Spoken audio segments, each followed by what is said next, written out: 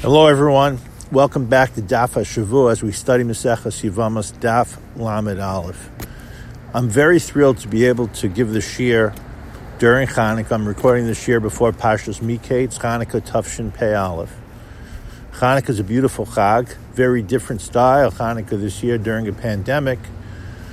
But we like during Chanukah to always focus on Inyanei Torah Sheba'al Peh. Why do I say that? Chanukah is a D'Rabbanan Chag. In many ways, it's actually the first D'Rabbanan Chag. Even though historically, we know that Purim took place before Chanukah. Chanukah is taking place by Yesheni, Purim between Bayis Rishon and Bayis Sheni. Purim, in many ways, is somewhere between a D'Oraisa and a D'Rabbanan because you're still living in the prophetic period. In fact, when we studied for Daf HaShavua Maseches Megillah, we raised the question of why there's no Baal Tosef when it comes to the holiday of Purim. How could the Mordechai and Esther and the leaders of the Jewish community, the Sanhedrin at that time, add a Chag? And Rashi in Maseches Megillah, right there on the spot, says you don't have such a question when it comes to Chanukah because Chanukah is D'Rabbanan. And based on the pasuk in Parsha Shoftim of following the Chachamim, the leaders of your generation, that you can't go Yamina small to the right or to the left of it, we don't have that question. Torah Sheba'al Peh, the Masorah, is anchored, of course, in a Doraisa pasuk that's found in Parsha Shoftim. I mentioned this today, not only because it's Chanukah, but why I'm so excited to always teach Torah Sheba'al Peh on Chanukah. And I'm going to spend some time as the shiur develops in how this relates to our Masechta in general, and in particular to this daf.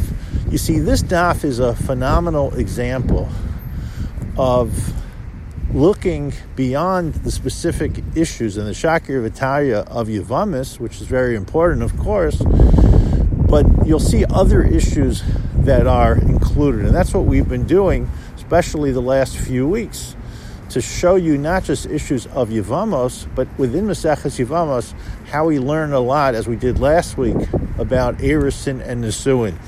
You have on the staff some of the basic principles of a get. The fact that a get has to have a date on it. As well as we learn on the staff some very fundamental issues of Chazaka, which are such important principles that aren't going to be spelled out explicitly in the Torah, that are part of our Torah Sheba'al Peh.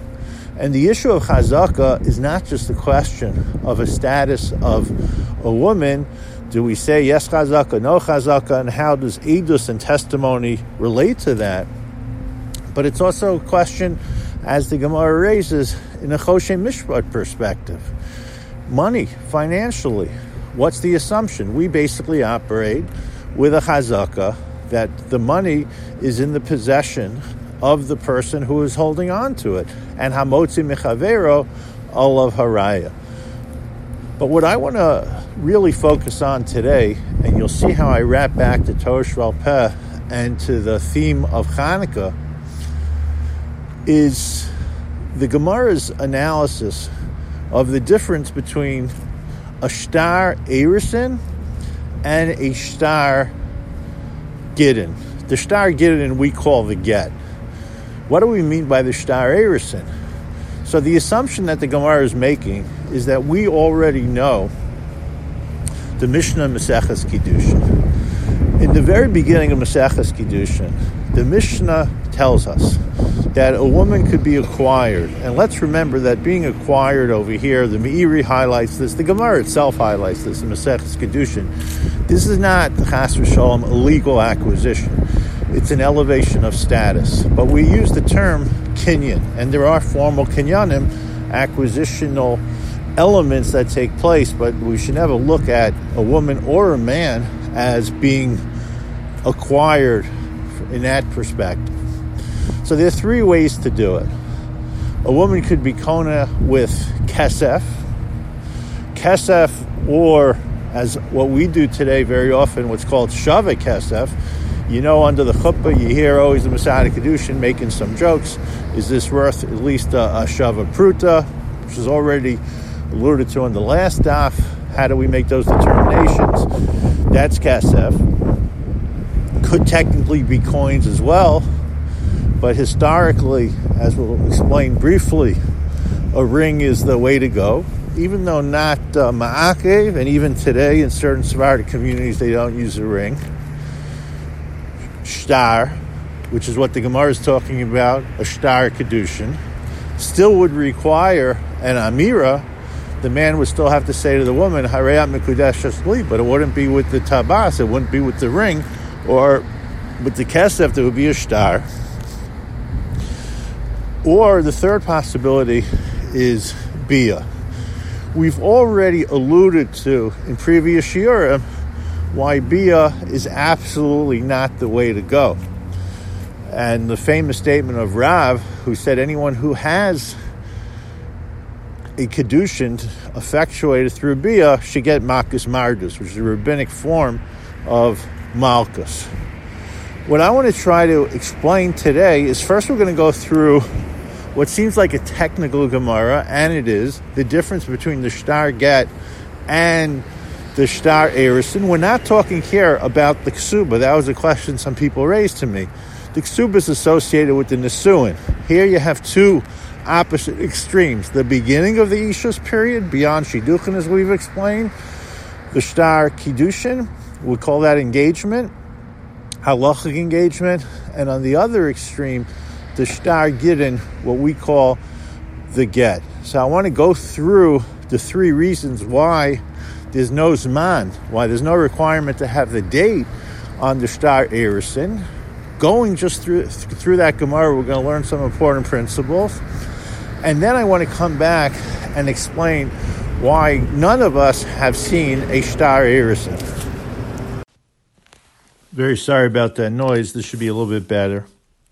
So the Gemara says that the reason why there's no zman by a kedushin, the Gemara gives a few reasons.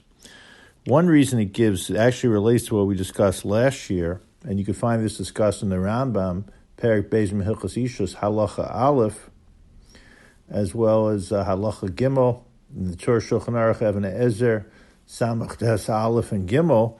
And I'm giving you the sources just to reinforce what we pointed out last week, that after the erisin, the woman still is in her father's house, and her husband doesn't have the rights to what is referred to here in the Gemara, and this would bring us into a larger discussion, to the pere, right, to her fruit. The fruit over here that's being referred to is the benefits, the financial benefits that he ends up getting from her in consideration for some of the benefits that she gets from him. The nichsei mulug, etc. We're not going to go through all the details. So this just reinforces that point. But at the gidin point, right, he's not allowed to gain anything from her financially after the time of the get. This comes up halacha lamasa because today you end up in a situation where there's a divorce. You're going to have a civil divorce and you're going to have a halachic divorce. And sometimes there's going to be a need to understand. And then how exactly does the economic system of the United States or of New Jersey, because some of these laws are state-wise, how does that impact on the halachos of gidin and the idea of keren and nichsei malog, etc.? We generally say we follow dina machusadina, the law of the land. But that's only when we're purely in Mamonis. Maybe if we're in Ishus, we're in Isser V'Heter. So I'm just dropping this here as a bomb, but it is a question that has halacha l'masa impact. Then the Gemara gives a different suggestion. The way it's presented in the Gemara, these suggestions are mutually exclusive based on other discussions in the Gemara, is the Gemara says that since Gidin, the only way to effectuate a get is with a document. So in a document, you have to have Zman. But Kiddushin, since it could be effectuated, as we pointed out, let's say Bizman Hazeh, with Kesef, and there's no way you're going to put a Zman on Kesef, so you don't have to put it on a document either. And then the Gemara says, okay, but that shouldn't be a reason to not allow it or not require it to go on shtar, especially if it's a common form of erisin. And this is the point that I wanted to stress, and we'll come back to for the last part of the shiur. Hacha ruba bekaspa. So we see even at the time of the Gemara, the common way of performing erisin was with kesef. And the halacha of Zman is going to follow the common way, not the rare way, which would be shtara. So we're going to come back to that in a second and try to understand why that took place and why that would be the approach of why we reject not only kiddushin abiyah, but here also we're seeing the rejection of kiddushin with a shtar. I just wanted to parenthetically point something else out from Ben Adam Lachavero perspective, because the Gemara also raised the possibility of, this was the second possibility in the Gemara, I'm presenting it as the third, is the reason why you need a get is you'll have a situation, the way it's presented in the Gemara, where someone marries their niece, but we don't need to get so technical, where the man, the husband, is going to try to cover up for his wife in order to protect her, that she shouldn't be considered that she had relations outside of the marriage. But we need to know, the Bezdin needs to know, for the punishment, the exact time that she had an adulterous affair. And that's why you need a Zman on the get, and you can't have any type of forgery that takes place. And you don't have the same issue by the Erisin. So without getting into the Erisin, Kiddushin, and the Nesuin and the get issue, it's just interesting that even within the context of a get, you see here that the man will be motivated in order to help the person who has acted outside the realm of marriage. I just thought it was a beautiful Ben Al Machavero piece. Now again, the halacha is going to win the day, and you can't cover up a crime that needs to be punished. But, we see too often in a divorce situation where couples will do whatever's possible to destroy each other. And it seems sometimes even until death, but here we see a more sensitive approach to it, even within the context of this terrible sin of an affair that took place. What I want to focus on now for the rest of the shiur is what happened, right? Why is it that kesef, the Gemara is itself saying it, that kesef is the winning day and not shtar? Now, I'm going to share with you something that I'd learned from Rav Shechter many years ago. I went back to look it up. And I think it's a satisfactory explanation. Rav Shechter really was focusing on why the Rambam went out of his way to highlight that the kinyan that takes place through kesef is called divrei sofrim. And he explains things based on what's happening at the time of the Rambam. But I think it's going to be relevant here as well. And that's how we'll spend the rest of the shiur. So let me explain what's going on. If you look into the Rambam in the beginning of Hilchos Ishus, in Perek Aleph, and you also need to look at, we're not going to get to do all this inside, in Perek Gimel of Hilchos Ishus, where the Rambam is talking about Kiddushin. So the Rambam says that there are three ways to do Kiddushin: Kesef, Shtar, or Bia. He throws Bia right out the window, as we have as well, based on the teaching of Rav. He explains as well, and I'm combining what you find in Perek Aleph of Hilchos Ishus with Perek Gimel of Hilchos Ishus. The Rambam says the way people do it today is that people do it through kesef. And the way we do it actually is not through literal kesef, but is through shava kesef, which is a ring. And I probably won't have a chance today to give you a little bit of the history of the ring. You already see it mentioned in the Ramah from a Zohar, that was the practice. You have it in other places as well. There's something in Sefer Ezra about it. There's a Dasakane Bali Tosfos on Chumash that talks about the ring. So there's a lot about the history of the ring, which at another time we'll discuss in detail. But what Rav Shechter points out, and it's pretty obvious once you look at the Rambam, is the Rambam, when he talks about the kinyan that we use, he calls it divrei sofrim. Shtar and bia, it's a doraisa, but this is called divrei sofrim, which kind of begs the question that many raise, and there's a very long Kesef Mishnah in the first parak in Hilchos Ishus that raises this question: why is the Rambam referring to as divrei sofrim? What Rav Shechter explains, and again, this is really in the Kesef Mishnah, is that divrei sofrim, in this context, at least in the Rambam, does not mean that it's a d'Rabbanan. It doesn't mean that we're going to end up using a Rabbanan form of Kiddushin. It's just that it's the Torah Shebal Peh that explains to us that Kesef works, which means from a Torah level, you would understand through Bia and through Shtar. But on a d'Rabbanan level, it's Torah Shebal Peh that, again, we're celebrating on Hanukkah, and that's why I'm highlighting it so much.